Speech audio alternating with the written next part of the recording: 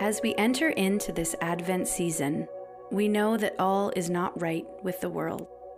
Whether the not right resides within us, our emotional or relational world, or maybe more broadly, in our churches, our neighborhood, or the wider world around us, we have an unsettled feeling that something just isn't right. We feel grief, we lament, we feel anger and protest. We feel a deep longing as we engage in a hurting world and with our hurting selves. How long will we wait, O Lord? If Christmas is the ultimate celebration of our joy, then Advent is for our longing. Falling to pieces, engaging Advent, even when all is not right with the world.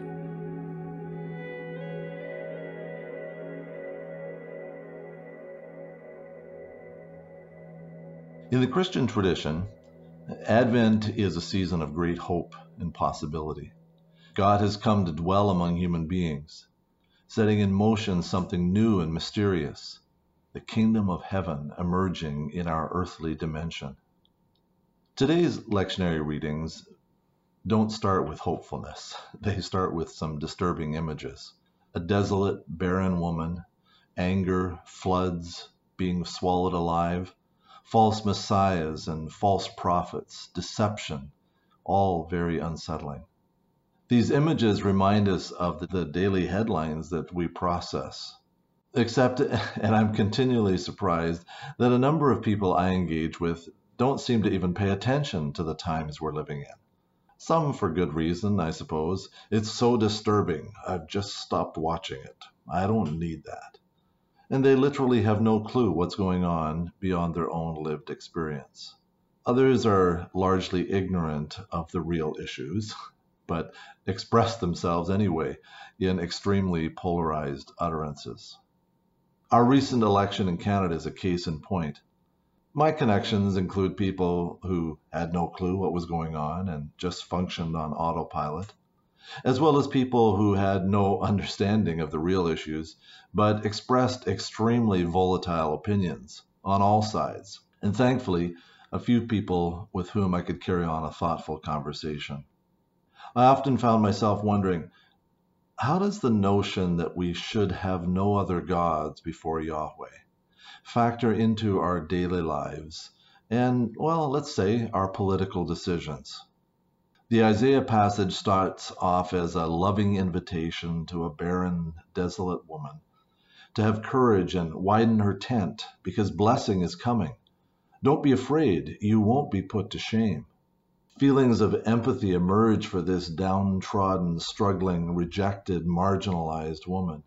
We want to defend her, to hold her up, to advocate her case, to seek justice. Until we read a bit further and come to realize that this woman is actually a personification of the nation of Israel, a woman or a people who have turned away from a loving, compassionate, slow to anger husband/God, to seek after other, more tangible, more handsome, more convenient gods. We discover that the loving, compassionate husband wants to restore the relationship despite the rejection, despite the sorry state this woman has fallen to as the consequence of choices. The Holy One of Israel, your Redeemer, the God of all the earth, Yahweh, says, "My unfailing love for you will not be shaken, nor my covenant of peace removed." Psalm 124 is a cry of thanksgiving following desperate circumstances. It could be the cry of the desperate, barren woman who now wants to return to her husband.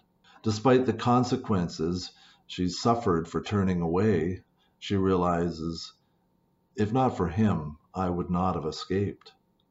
Yahweh, the maker of heaven and earth, has broken the snare for me.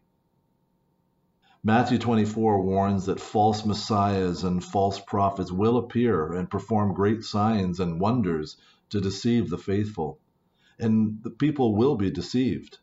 Everything around the faithful will be shaken, but don't be disturbed. Look for signs of hope, like the fig tree. There is an inevitableness about these things. Many things we hold sacred will pass away, but Messiah's time will come. I think our recent election was a disturbing time for many people. My reminder as we gathered as a congregation to worship the Trinity on that day before the election went something like this. Which God are we serving today? Which God will you worship throughout this week? If we're worshiping the middle-class growth market God, who deceives us with a few more dollars in our pockets and a secure job, then we may be turning away from the loving husband God. If we're crying in desperation to some human God to save us from the snares that we've fallen into, then we may be turning away from Yahweh, the maker of heaven and earth. But if today we're reminding ourselves that the loving, compassionate God who sent himself amongst us to demonstrate that love is the only one we can look to in our desperation, then there is reason to be hopeful. Our actions today, here as we gather in this space, are treasonous. We are saying in the songs that we sing, the scriptures we read, and the prayers we pray, that Yahweh, Messiah, is Lord, and not the leaders and pundits of this nation state. When we bring our financial resources forward, giving them away as an act of worship, we are saying that the market force gods do not control us. So to me, those are fig tree signs of the kingdom of God emerging on earth, signs that Emmanuel has come. May the Lord continue to help us. Oh come, Amen. oh come, Emmanuel,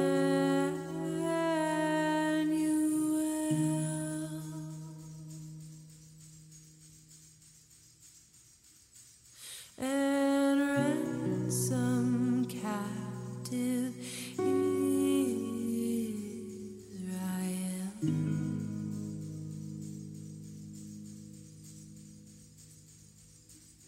That mourns in lonely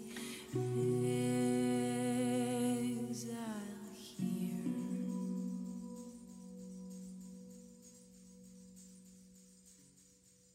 Until